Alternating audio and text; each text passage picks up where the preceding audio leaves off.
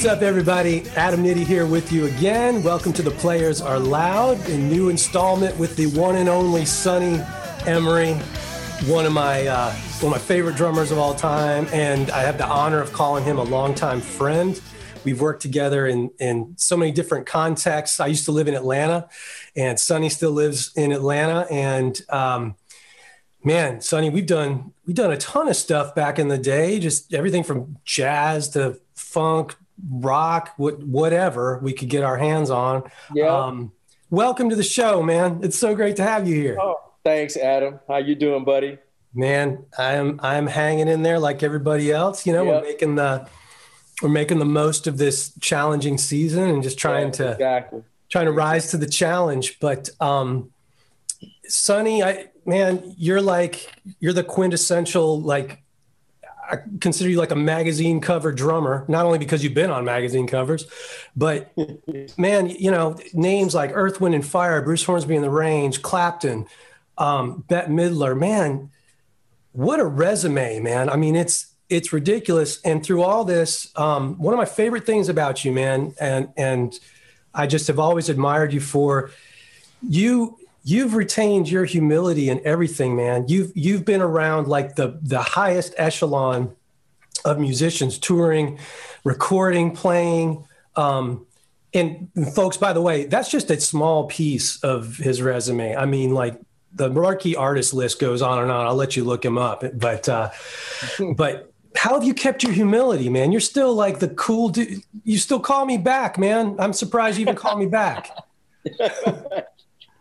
Nah, man. See, okay, I'm going to rewind the tapes for some folks here. Oh, boy. Just say, first of all, how's everybody doing? I hope everybody is staying safe. I just want to send a shout out to all the frontline workers, man, in this pandemic. Amen.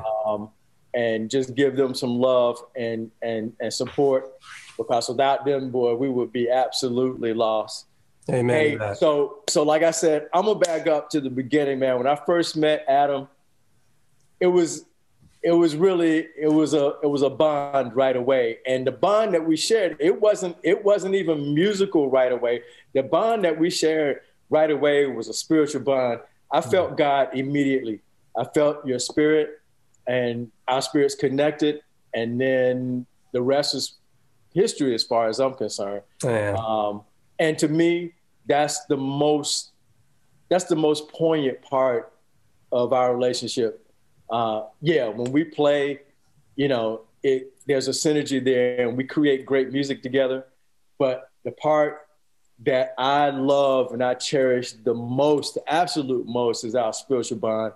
I know God put us together. I know God brought us together. And so that's why I keep calling you back. Man. Because it's bigger than the music. It is totally bigger than the music, man. But, you know, once we connected and we started working together, man, and it was like, oh, wow, this is like really, really, really cool and really different, you know, and then we connected on a whole nother level. We're both car heads. And then it just, you know, the whole relationship just kind of flourished from then, you know what I mean? So it's been an absolute pleasure, man, to be able to work with you on anything. Yeah. I'll always call you back, dude, because you know, first of all, you're a friend first and foremost, and then you're an incredible musician on top of that. So when we work together, it's going to always be fun for me. You know, it's going to always be pleasurable, and it's going to always stretch me a little bit. You know what I mean? I love that, man, you know? Well, so thank you, man. You know, to harken back to what you were saying about, you know, the humility piece, man, with all these artists that I've been so blessed to be around and learn from and to contribute to their, you know, to their music, whatever I can bring to it. It's just that, man. It's just like my responsibility, you know, it's bigger than me, man. It's never about just me, you know? Man, I so appreciate your heart. I so appreciate your sentiment. Thank you for the kind words. I'm so glad you said what you said, because I love how, again, I'm inspired. I love how you just have a way of taking the focus off of yourself, you know, and that is, man, what a blessing to others that look up to you. And I know drummers hold you in obviously highest esteem, every player that's played with you, but you're, getting to the spiritual side of things. And I won't go, we could go deep there if we wanted to, but I won't go too deep in, right this moment. But you bring to light the point that when you play music, like there's a responsibility to it, right? It's not just, let me go out and let me show what I'm doing. You're bringing light to the fact that music ultimately, if it's real, there's a communicative nature to it. Mm-hmm. And it speaks to people. It's supposed to speak to people. And I am a firm believer that whatever is in your heart, whatever your spirit is behind what you play comes out. And isn't it interesting how most definitely certain types of personalities play in certain ways? I know you know what I'm talking about. Right, of course. But it's a bigger picture thing, man. So I really appreciate you saying that. It's a definite extension of yourself. I try to get all of my students, and whenever I do clinics or whatever, I try to get the focus off of this thing of, okay, I need to sell 1 million records. I need to be rich. I need to be successful at all costs. I need to be at the top of the heap. All those things are great. And if you do what your spirit is asking you to do in the right order, you will achieve all of those things. But that's not the achievement. The bigger achievement to me is when people go, and I see comments of people, that I've met or have done a clinic or been somewhere. The highest compliment that anybody could pay me is not about my playing or what I've done musically. The highest compliment that they can pay me is to say, Sonny Emory was a nice guy when I met him. Mm. You know what I mean? He took the time to talk to me. And that was something, I have to give all credit and honor and glory to God, but also my dear mom. My mother was like, hey, look, dude, you know what? This is so much bigger than you. You have a gift. You have a gift. And there is a huge responsibility that comes when you have a gift. Now, either you're going to honor that gift and treat it the way that you're supposed to and have success and do what you're supposed to do, or you're not gonna see those things. You're not going to be that guy that you think you are. So cool your heels. I had a solo. I was in 4th grade, 5th grade. I had a little snare drum solo for Christmas one year, and we were getting ready to go to the program, but we were running late. And I kept looking at the clock. I was going, oh man, we're going to be late. We're going to be late. My mom was, she was like, well, we're going to get there when we get there. I was like, well, they can't do anything. And, I'm the only one that can play the solo. Dude, you thought we were late. She sat me down and said, hold up. Whoa, wait a minute. Yeah, you're on the wrong course. Mm. You're on the wrong, straighten this out. Right now, I want you to know you can be replaced. Anybody else can come in and play that solo. Mm. So don't think you're the only guy. Yeah. What a gift to have that from your mom. Yeah, man. So she instilled that in me, that the humility is just really, really, now that I'm, I've had some success. I've seen how that translates and reverberates with people and the difference that it makes when you let God handle it and you let your spirit shine through honestly and you step back and you give other people, you make others the center. Mm. You know what I mean? You make others the center, man. And you just, no one is better than you. And that's another thing I want to tell, or put out there. No one is better than you. We're all the same. Mm-hmm. You know what I mean? We're all the same. We're all blessed with different gifts and abilities. You know what I mean? So you got to stay in your lane, do what you do, and then sit your behind down and let somebody else do what they do. You know what I mean? And that to me is just, that is so much a part of my success. Has been so much a part of my success. And I just, attribute my mom and dad, man, for keeping me on the right course with that. Wow. You know what I mean? That's so great. And such a heavy lesson and something that is not cliche. It's not something you should take for granted. I mean, it really, we have to, as human beings, you know, we're kind of walking forward in this path called life. It's like we have to sometimes be redirected, right? Yeah. We get off the path, we got to be nudged back. You know, if we're blessed to have both our parents in the picture, and they instill solid morality and values and humility and things like that. You know, they can help nudge you along. Not everybody has that available. Yeah. Maybe it hits them, you know, they get their nudgings from somewhere else, you know. Which is part of that responsibility that we have as successful musicians. You know, when you play your acts, when I play and that energy goes out and people feel that, and then they come and they want to talk to you about it, then that may be your opportunity to nudge them. You know what I mean? Yeah. So, I mean, and like you said, unfortunately, a lot of people, you know, don't grow up with both parents. So they grow up with parents that have different philosophies, different approaches, you know what I mean? Or maybe they're not supportive, you know? Yeah, exactly. So then they get something from you that can help kind of nudge them and put them back on track. You know what I mean? So that's really what the whole thing is about, man. You mentioned something earlier that caught my ear.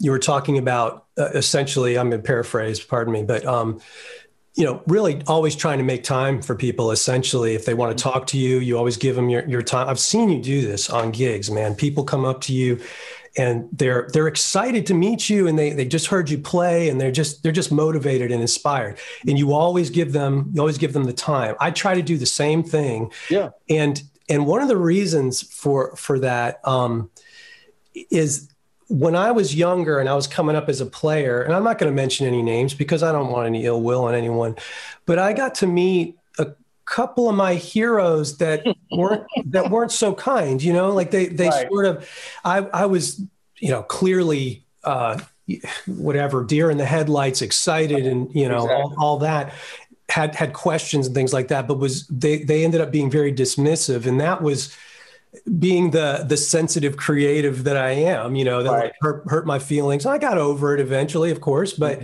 it was a little bit demoralizing. Did that ever happen to you, man? And did that serve as a reminder? It's happened to me several times. Not only has it happened to me, I've seen colleagues that will remain nameless do that to younger people. Younger fans, you know, and that's just something I have a zero tolerance for that, man. Yeah. I don't care how great you are behind the instrument. I just have a zero tolerance for that. You know what I mean? Yeah. It's like we're all human beings, man. Yeah. It's not going to hurt you. You might learn something if you open up. You know what I mean? That's so I've true. learned a lot from just talking to cats at clinics. You know, it's like, hey, man, this kid is on to something. Yeah. You know what I mean? So true, man. Yeah. You never know where somebody is at. You know, your negative or dismissive response could be the trigger that literally takes them off a musical path because they felt discouraged. You never know. And you got to guard your words, and you have to, man, it's about being a good human being, being a great spiritual example, being a great musical example. If there's anything that I've learned that's been landmark from the butt kicking that life has given me over the past several years. Right.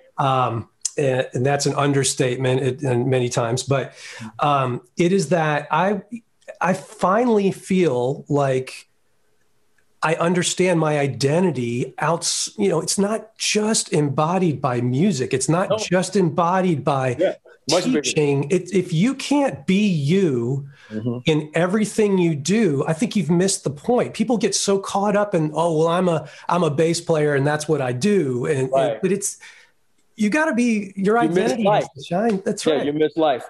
My dad had to pull my coattail when I was at Georgia State, and I was really in it, man. I was like 24 hours music. You know what I mean? I mean, I was so deep in it. And my dad had to pull my coattail. He said, "Hey, man, come here, sit down for a minute. I need to talk to you." He said, I'm really happy to see that you're immersing yourself so deeply in the music. We've always wanted you to do that. We always knew that you were going to do that. He said, but look, there's more to life than music. And it's just plain and simple. There's more to life than music. And then, you know, like as I grew, I started to learn even more so. Then when I got into Earth, Wind, and Fire, it all hit me like a ton of bricks, because Maurice's whole thing was, hey, look, there's a balance to this entire thing. You know what I mean? We work hard, we play hard. You know what I mean? We work hard, we play hard. We you know, the spiritual aspect of your life needs to be in check.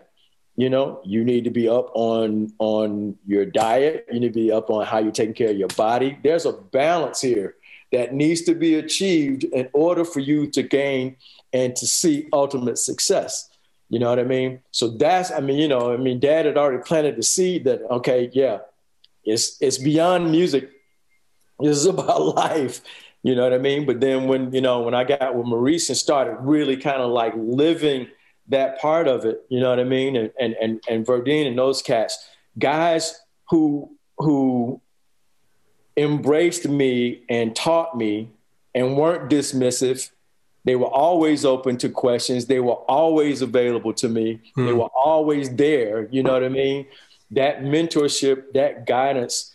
Yeah, I mean, that is exactly what keeps you on. And like you said earlier, man, it's like if you dismiss a young kid, you don't know where somebody is. You could be sending that kid off to off themselves. Yeah. If they're not stable enough. They may be hinging. Their life may be hanging in the balance. You don't know. You may be the one to talk them off the ledge. Hey, man, no, you keep doing what you're doing. You keep practicing. You keep loving music, and you know what I mean? So you just never know, man.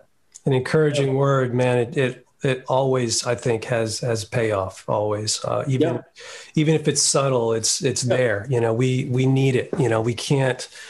My gosh, in this season more than ever, with so much discouragement and you know, challenges out there, people really need to know that they're loved. They need to know that people got their backs and that they can get encouragement. And it's right, exactly. You know, it's not always there. I mean, you gotta try to make. Well, and then the other side of the coin too is there's a constructive way to correct people. There's a, I mean, if you see, well, not just a young kid, if you see anybody that's going about something, you know, the wrong way, harsh criticism is not going to help them. Okay. Loving guidance is what's going to help them to consider what you're saying, first of all, then try it and then get the result. Yeah. That's so great. There's, it's funny you say that because people will send me their music they want to share, and you know, hey, love to get your thoughts on this, you know, and it's their original music, and I don't know, I'm in my headspace. It's like, well, who am I to say that this needs to be better, or, you know, I can comment on the quality of the recording, or, you know, maybe that, but they will ask me for constructive criticism. And I kind of, my reply, and I don't mean this to sound like it's in no way, shape or form intended to be like coddling or PC, but I'll say, I tell you what, I won't give you constructive criticism, but I'll give you constructive feedback, because I just don't feel like I have the right to criticize your creative, you know, thing. It's if you want my opinion on everybody has an artistic vision. What makes your thing less or more than mine? And I don't know, you know, when I was a snotty teen, it was like, you know, I admit it, you know, like me and the crew I was hanging with, you know, we listened to more sophisticated music, and, you know, we were ragging on and making fun of some of the mainstream pop, even though we secretly liked it. Would never admit it. You know, we were dogging on that stuff. And, it's interesting because with now more years behind me and with more musical maturity behind me, the stuff I thought was simple or too easy to waste my time, it's Yeah. blowing my mind. Right. Exactly. I mean, you know, you listen to record. My wife and I have a big vinyl collection. We're vinyl heads. We love it. It's one of our little hobbies we do together is listen to records. And we went, when we started buying vinyl, we went and we got all the nostalgic stuff we could get our hands on. And I mean, it's amazing how some of what seemed like the most watered down things back in the day, it's like now speaks to me in a way that I'm hearing things I never heard before. It's just like, and the bass playing too, even it's like, yeah, exactly. I'm knocked out by how insane some of these players were, but they weren't celebrated because it was the singer or the vocalist that was, you know what I mean? It's just, it's amazing. But you know what? Here's the thing. Everybody's artistic expression is not supposed to be the same. Right. You know what I mean? So like you said, what gives me the right to say, okay, that's not legitimate, or that's not good enough, or that's not, you know, you decide what type of musician you want to be, you work on that, and you walk down that street. Mm-hmm. You know what I mean? The next guy does the same thing. If we can come together and make some music or come together and make something that is bigger than us, because to me, whenever you collaborate with somebody else, automatically it's bigger than you. Yeah.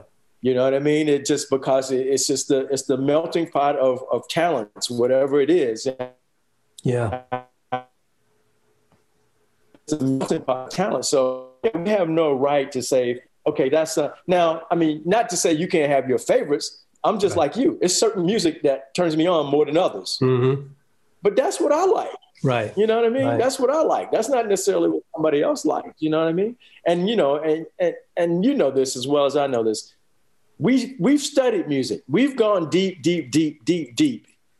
So we understand music on a different level than somebody who hadn't studied music. You know what I mean? But that doesn't mean that what that guy likes is illegitimate. It just means it's different than what we listen to. That's so true. You know what I mean? True. So yeah. That's great, man. Point, man. With all of your experiences in the studio and on tour with these artists, nobody out there could ever question your versatility, man. You adapt to the styles you play in. So I think of you as you're like a Swiss Army knife, you know? So what's the true identity? Who's Sonny Emory as a drummer and as an artist? You know, like notwithstanding your ability to play everything, but how do you see yourself? Yeah. Like what's your style vibe? How do you see yourself as a drummer? How do you describe yourself?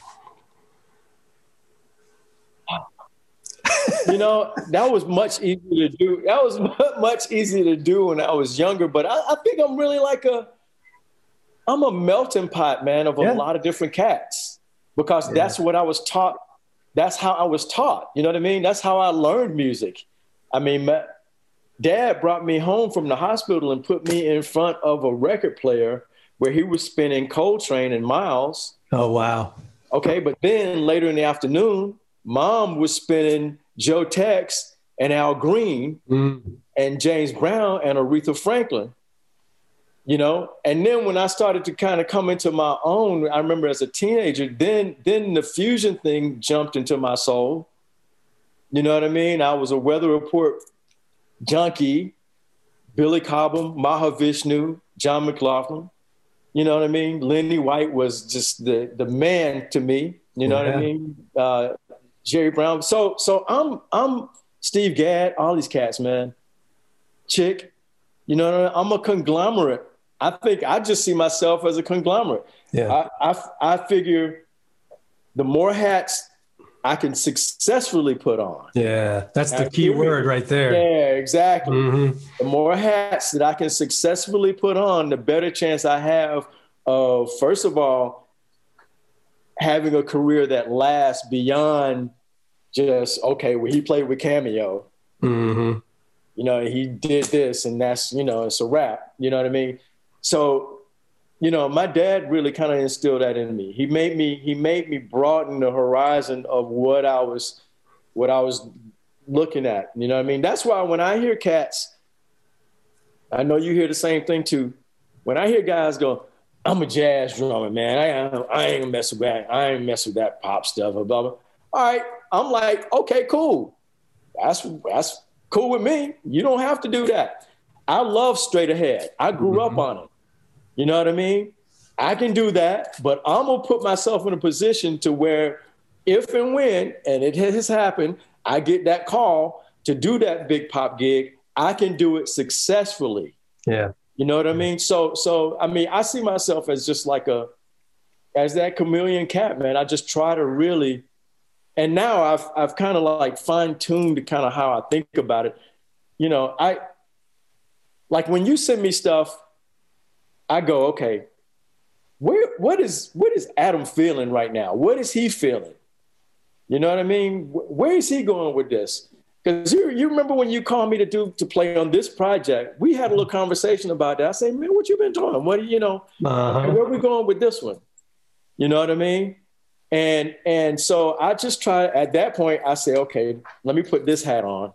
Yeah. And see if that works. You know what I mean? And then just kind of go from there, man. You know, it's like the same thing. It's like, it's funny. I'm working on some tunes for Bette Midler just this past week.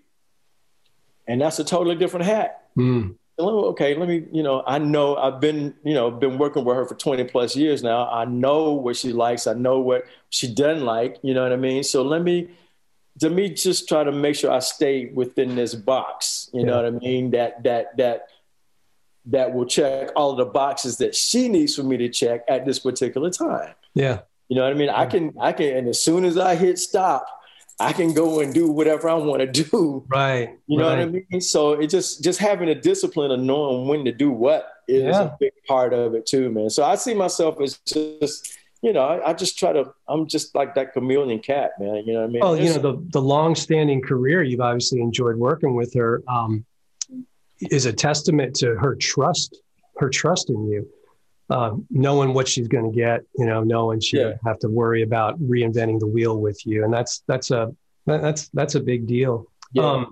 You're creating a fantastic segue into your involvement on this record, The World Is Loud. And man, I was excited. Great record, man. Great record. Thank you. Great project, man. So excited when you agreed to play. But I've been asking some of the other interviewees the same question, because this was a different project for me. You played on past records of mine before. It was very, it was pretty fusion-y, right. for sure, and required kind of like a certain approach. Right. I remember you being kind of surprised when you got the first tune. And for those listening, Sonny played on both Broken Dreams, which was the first one I sent you, and then another tune called The Locust. But can you talk a little bit about how that stuff hit you at first? Because I mean, it was a departure from what I'd done with you in the past. I mean, that's just as simple as I can put it. I mean, because just in knowing what I've done with you in the past, when I heard it, I was like, oh, but see, I always knew that rock seed was deep in you. I always knew that. And then when I heard it, I was like, ooh, he's going to let me go on this? I was like, yeah.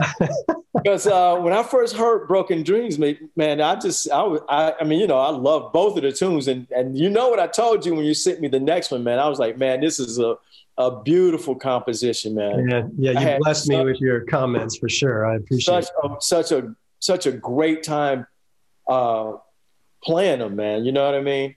And so, I mean, I took my time to really, I listened several times before I sat down to really go for it, to approach it. You know what I mean? Yeah. I wanted to make sure that, and like I said before, you and I had the conversation about that. I was like, yeah, man, you seem to be going in a little different direction here.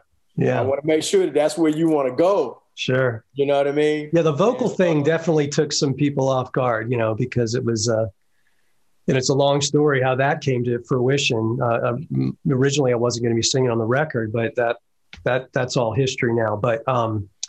But you remember me telling you after you sent it to me, I said to you, man, you should be singing more because you sound great. Thank you, man. Yeah. And Another drummer that was super encouraging. Keith Carlock played on one tune, and I had an interview with him as well. And it was you. I was mentioning in that interview. It's really y'all that were the impetus that gave me the confidence to go, okay, yeah, let's go ahead and put this out there, and with my voice on it and with my sort of stamp on it, and it was a fantastic experience, learning experience, and just, man, it was just nice to be doing something different, challenging myself in different ways. It, man. Well, you did it. You, man. You tapped into a different side of yourself. Well, thanks. I think we all need to do from time to time. I mean, you just kind of get used to what comes out of you. Right. You know what I mean? And then you get to a point where you kind of hit that wall and you go, okay, it's time to do something different. Yeah. But the beautiful part is you have the skills to actually do it.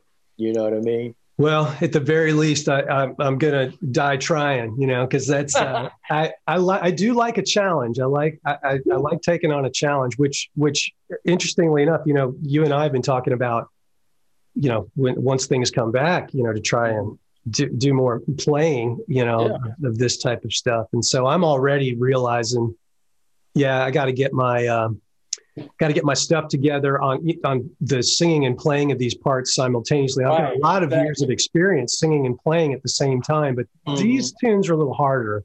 Oh yeah. From a lead vocalist perspective, and how some of the rhythms are crossing against what might typically be played. So that'll be fun to share. That's always challenging, man. You know what I mean? I'm looking forward to playing some of this stuff live with you. Because absolutely. The commerciality of these songs are great. Speaking of the tracks that you did, something that I wanted to talk a little bit about is one thing that you did that was a little different from the majority of the other drummers was what you gave me in terms of tracks was kind of already sort of pre-mixed and put together, right?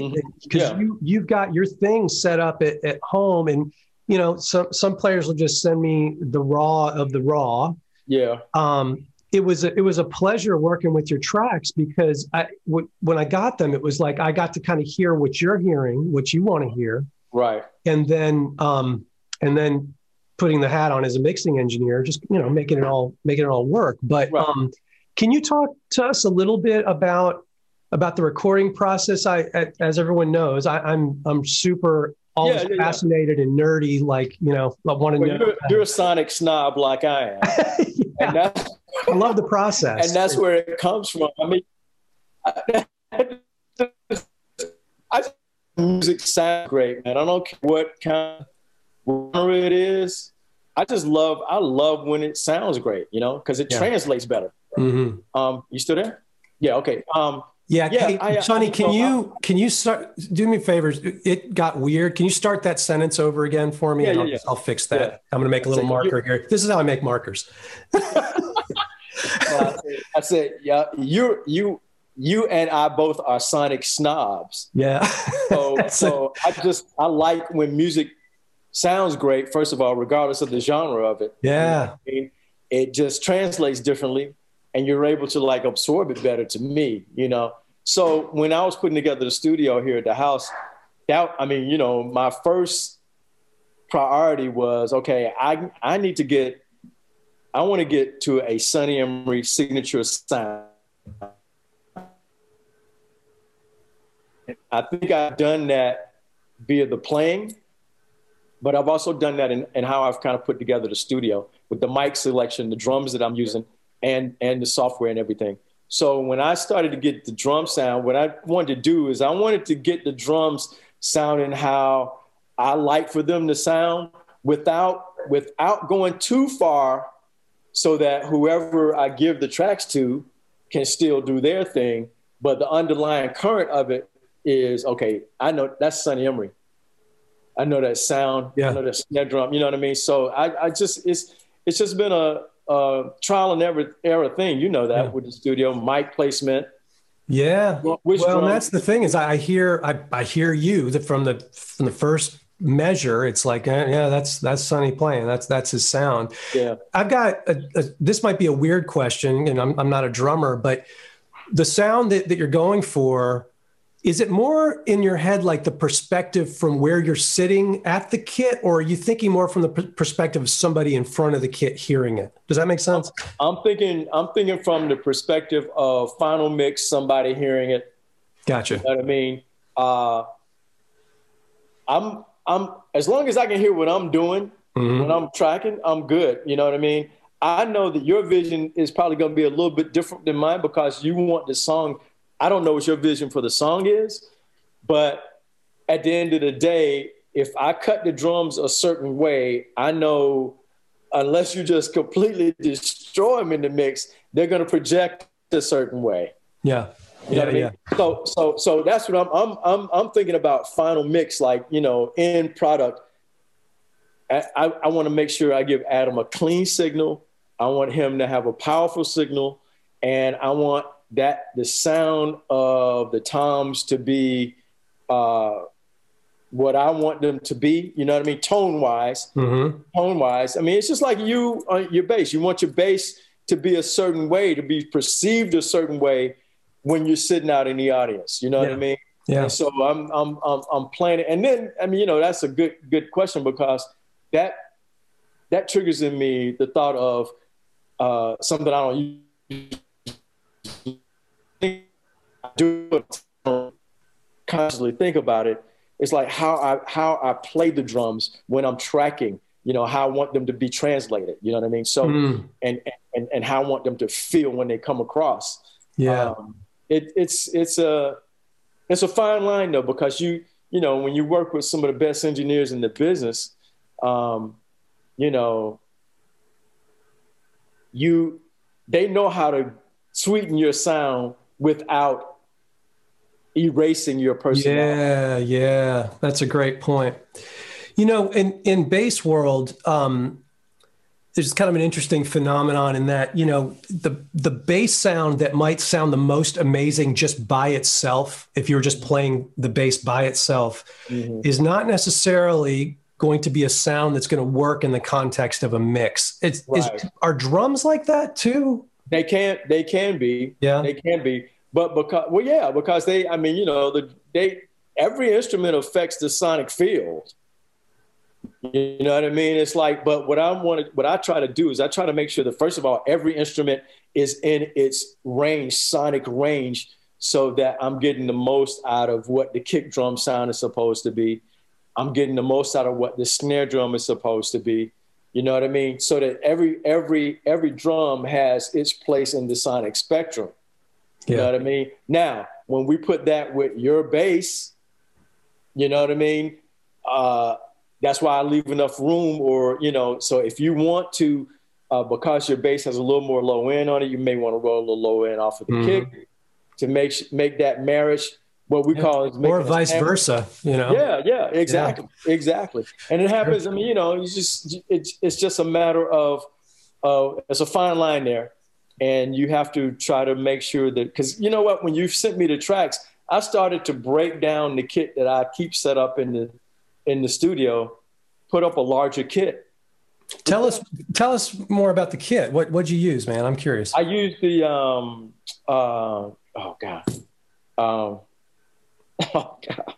the Phoenix. Okay. I had to remember the technical name of it. Okay. I used my Phoenix kit, Yamaha Phoenix, and that is a great sounding kit just out of the box. Nice. You know what I mean? And then I used the Sonny Emory signature snare drum, which is just golden. Yeah. Solid gold. I have to thank Hagiwara for that, because he took his time, man, in helping me develop that. Man, what a great sounding snare drum that is. Yeah. So he really we took time, and you know, it's like I love that drum, man, because I can use it on so many different types of songs, and it has a distinct personality just depending upon how I tune it. It won't, you know, it's you know how some drums I have, they are just good for just one thing. You know what I mean? This drum, man, I'm able to just go in there. Okay, this song, I want this song to have a little more pop to it. Let me just bring this up just a little bit. But it gives you the pop, but it's still got the meat. You know? Yeah, that's what I heard from an engineering perspective, there's a body to it that for lack of a better term, that's the best thing I can think of. It has body. There's more than enough crack if you need it, but there's definitely a body. How deep a drum is that, by the way? It's a 5.5 by 14. Very it's only cool. 14. Yeah, it's a standard size snare. But the formulation of the shell on this thing, man, it's, I mean, what Hagi did with his drum was he worked his magic on this one, because I went through maybe 4 or 5 different prototypes. Wow. He was just sending them, try this one. And then, I mean, if he didn't like it, it was out. It didn't matter what I said. It had to, before he sent it to me, he had to approve of it. He sent it to me, and then he's so gracious like this. I would go, but Hagi, I'm not feeling this one, not quite yet. I don't think we're quite dialed in. Okay, no problem. You go back and make some more tweaks, and I just tell him more and more and more of what I'm looking to get from the drum. And I just stretched the envelope, man, and then we finally hit it, and it was like, that's the one. Wow. That's the one. And we found that balance, because here's the thing with me too.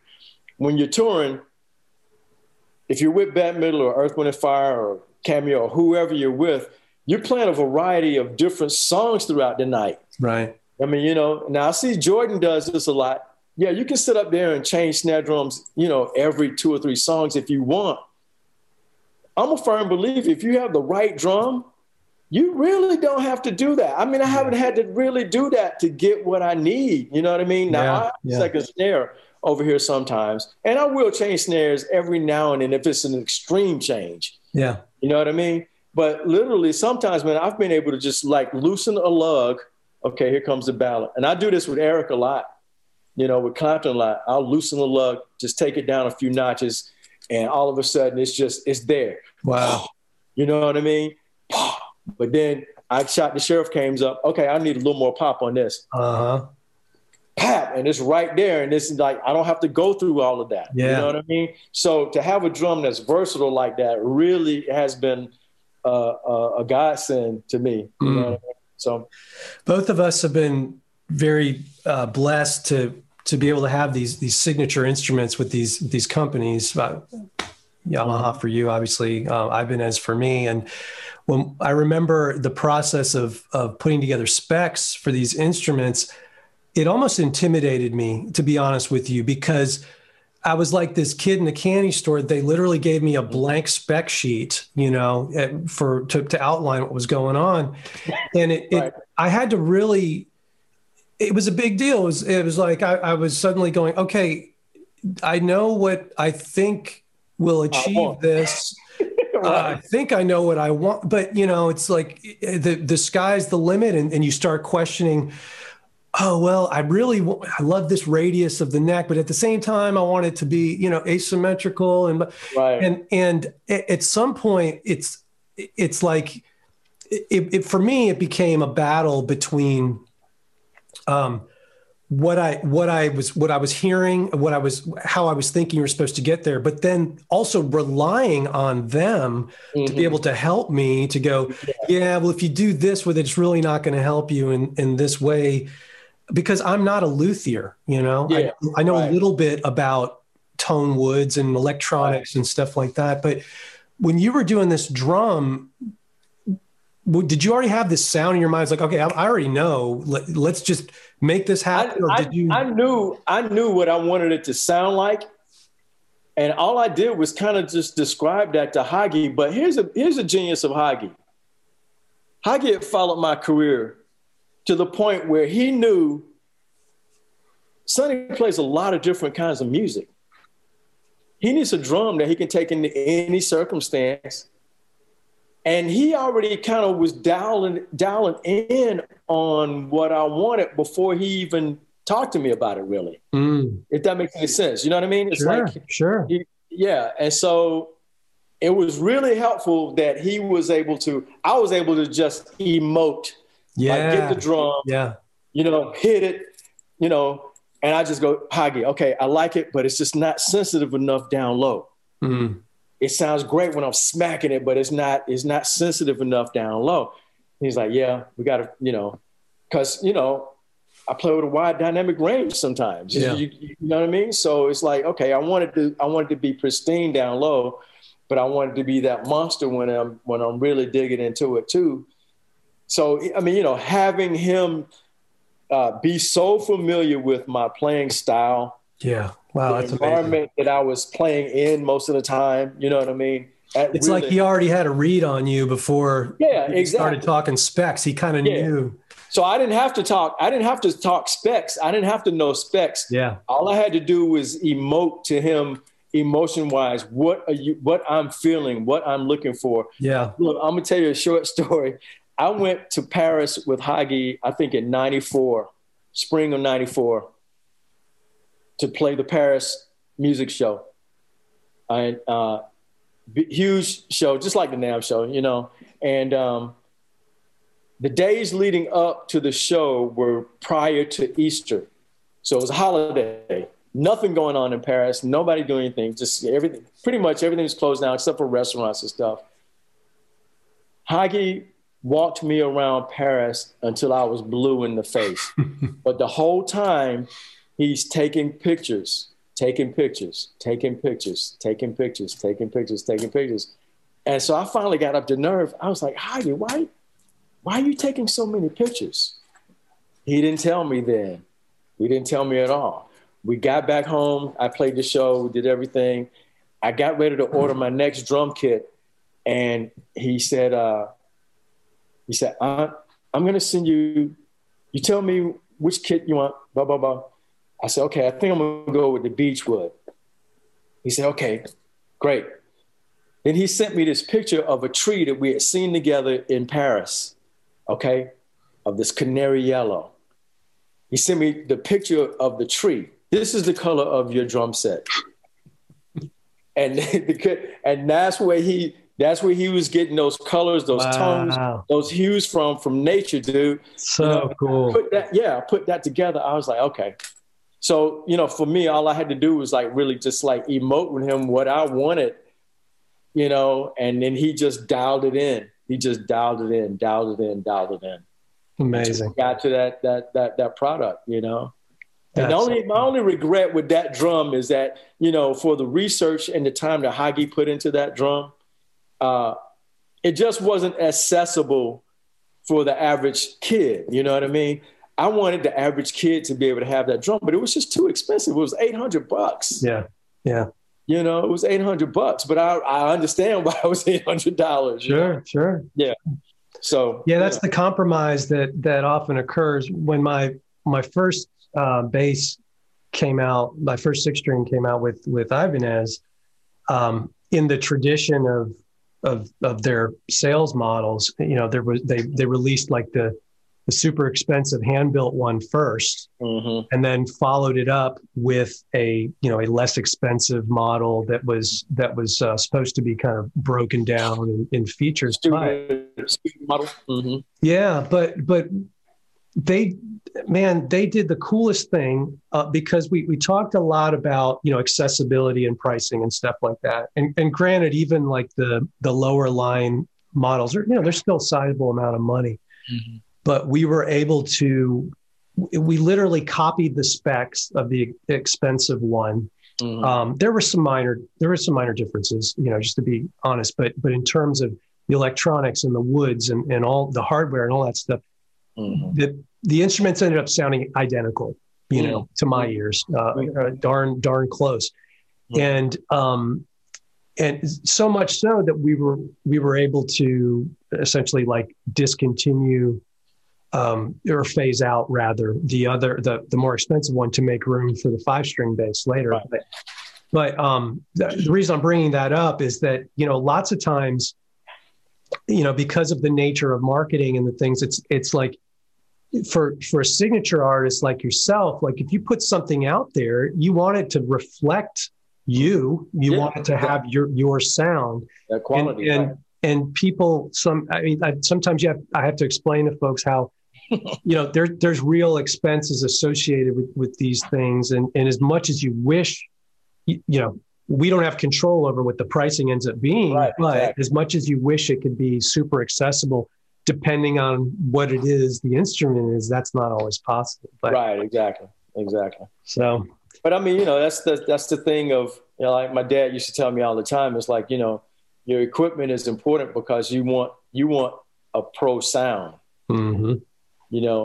but the reality of it is, like you said, financially, a lot of people can't afford a pro sound. Yeah. You know what I mean? So, I mean, and I tell all my students, just, rock with what you got, man. Develop you'll get to that primo gear. You develop that talent, you know what I mean? And that talent that gets you to the primo gear. Yeah. That's so great. Yeah. So let's transition to what's really important, and that is cars. Yeah, most definitely. Yeah. Oh man. So one of the things that my brother Sonny and I have in common, we both have a love for automobiles. I'm a little more of a curator of the vintage. Sonny's a little more of a curator of the new.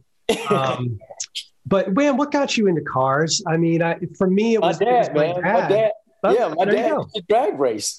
Oh wow. Okay. My dad used to drag race, and I remember my first trip to Chattanooga, man. I have family in Chattanooga, and my mom has pictures of this. My dad had a 57 Chevy, and the big steering wheels, right? And they were open down here. My dad had me sitting in the steering wheel while he was driving. What? Yeah. Drove me all the way to Chattanooga like that.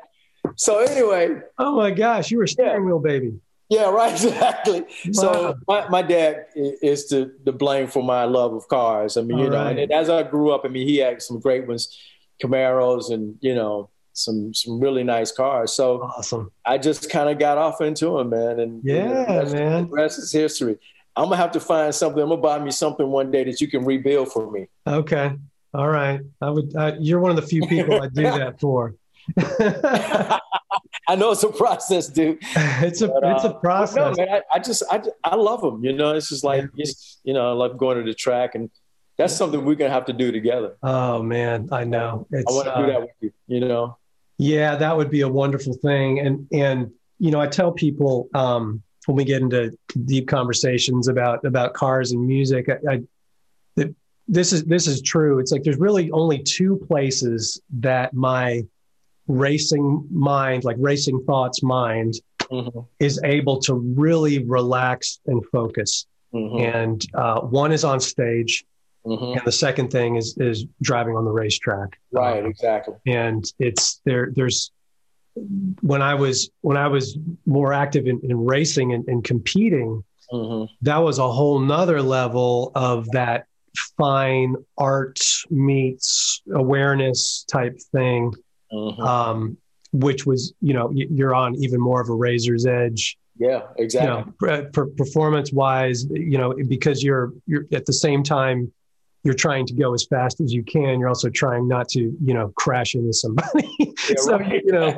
Cars all around. But yeah, man, there's so many parallels that can be drawn between the things that we love outside of music and what we do with music. I think driving is one of those things. Yeah, of course. Always loved driving. Yeah, I was just about to say that. I mean, I remember, playing with you live is a lot like, you get in a car and you drive. I mean, you start the tune and you're doing your best to keep that bad boy going where it should go. Sometimes maybe not as quickly, but the focus is still there. We're trying to make this bridge feel as good as we possibly can. Right. We're trying to play the most interesting stuff that we can play. Yeah. You know what I mean? So it's definitely some parallels there, man. Yeah. If you're lucky, you avoid the traffic jams, if you know what I'm saying. Yeah, right, exactly. Yeah, right, exactly. Oh, man. The traffic jam is not the answer. That is not the answer. Lord knows I've caused many a traffic jam on stage. So, hey, man, you just got to plow through, get through it. That is awesome. So, Sonny, what are you doing while things are on the slow down? Obviously, you're recording. You just mentioned tracking for Bet. What else are you doing? Like, I'm just doing a lot of different sessions for folks, man. Cool. Do you have hobbies that I'm working on a Drummer Sonny Emory project. I'm sorry. Sorry, there was a delay. I've been riding my bike a lot, man. Oh, cool. Okay. I've been doing. I mean, that's just a part of my workout routine. But I've been riding my bike a lot, and I've just been like really having fun in the studio, experimenting. Yeah. You know, with different head combinations, seeing what this sounds like, different mics, different mic placement. I've been practicing a lot. You know what I mean? I've been approaching stuff really, really kind of differently. Just trying to touch some new ground. The one thing that I said I was going to do is I was going to come out of this pandemic a better player than I went into it. I love it. Yeah. A better musician, a better person. Yeah, man. You know what I mean? And so, I mean, you know, and it's for us all, I mean, it's really giving. I mean, I've always tried to stay focused on my spiritual life, but because of where we are and the paradigm shift and so much stuff is going on, I really kind of put an extra focus on my spiritual life. Just so I can stay in tune, man. I want to stay in tune because there's so many people who are suffering. Yeah. You know what I mean? You know, when we get to do what we get to do on a daily basis and get paid for it and travel the world and see all these many places and live this great life, it's easy to get detached from reality. So true, man. You know what I mean? So I've been trying to really make that I don't want to be that guy. I'm gonna spend a lot of time with my sons, who are both budding producers and writers. Fantastic. You know what I mean? And just hanging out with family, man, and just trying to be a normal cat for a change. That's so awesome, man. Yeah. You know, on the spiritual tip, it's like, as much as I hate to admit it, even about myself, sometimes, you know, it doesn't have your attention until things are stripped away. Right. And this season is one that has been stripping lots of things away from different people. And the irony of that and the redemption in that is the positives that come from it. And like you've made the point, like your spiritual life is stronger. Your drumming game is getting stronger from practicing. I'm learning it upright. I'm playing upright bass now. I had my first pseudo performance on it at church not too long ago, and you know, got the confidence now to play it live. And great, man. You know, and doing you know, I love learning new things, and right. What a perfect time to build when so much has been, you know, at least temporarily torn down. So really cool. Is there any other projects? No, it's a great time. Go ahead. Sorry. No, I was just saying it's a great time to just reflect, man. You know what I mean? And to plan, you know, to plan. Yeah. So, I mean, you were about to ask me about any other projects that I'm working on? Yeah, man. And sorry, because we're contending with a little bit of a little delay for some reason right now. But yeah, I wanted to let it, you know, if you wanted to make anyone aware of new projects you have on the horizon or that you've recently come out, anything you want to share with anybody? Yeah, this is a continuation. I've been doing this Telesis series, educational drumming series, found on YouTube. Mm-hmm. I did the first season was 8 episodes long. I'm going to be jumping into the second season here pretty soon, so look forward to that. Yeah, and the second season is going to be a little bit different than the first season. Second season, I'm going to jump into interviewing, you know, some really great cats, some artists that I've worked with. Awesome. You know, getting their take on what it means when you hire a guy and what are you looking for and this, that, and the other. So I'm going to begin filming the second season for that actually next week. Nice. So look forward to that. And the Telesis series is kind of like where I am right now. Fantastic. And, we'll put a link to that on this video. Okay. Do you have is it possible for folks to get in touch with you if they want to maybe hire you or just send you fan mail? Like what's the best way for them to do that? Yeah, go out to sonnyemorymusic.com. Okay. And there's a place where you can drop an email to me. Cool. And shoot me an email there. I'm for hire, you know what I mean? Doing sessions for folks. So if you got some music, you need some drums for, just shoot me an email and we'll work it out. You hear that, everybody? You better put your pennies together and get this man on your project. Yeah. Cool, baby. Cool. Sonny, man, gosh, bless you for doing this. So much fun always hanging with you, man. And can't wait to see you again in person.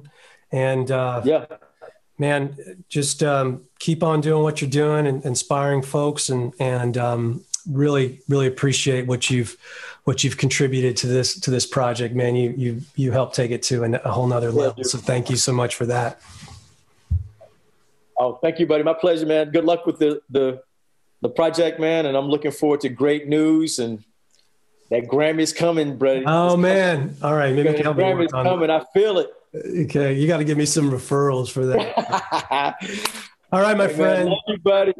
Love you. Have a good one. Have a great day. Thank you again, man, so much. Stay safe, buddy. All right. Take care. All right. Bye-bye.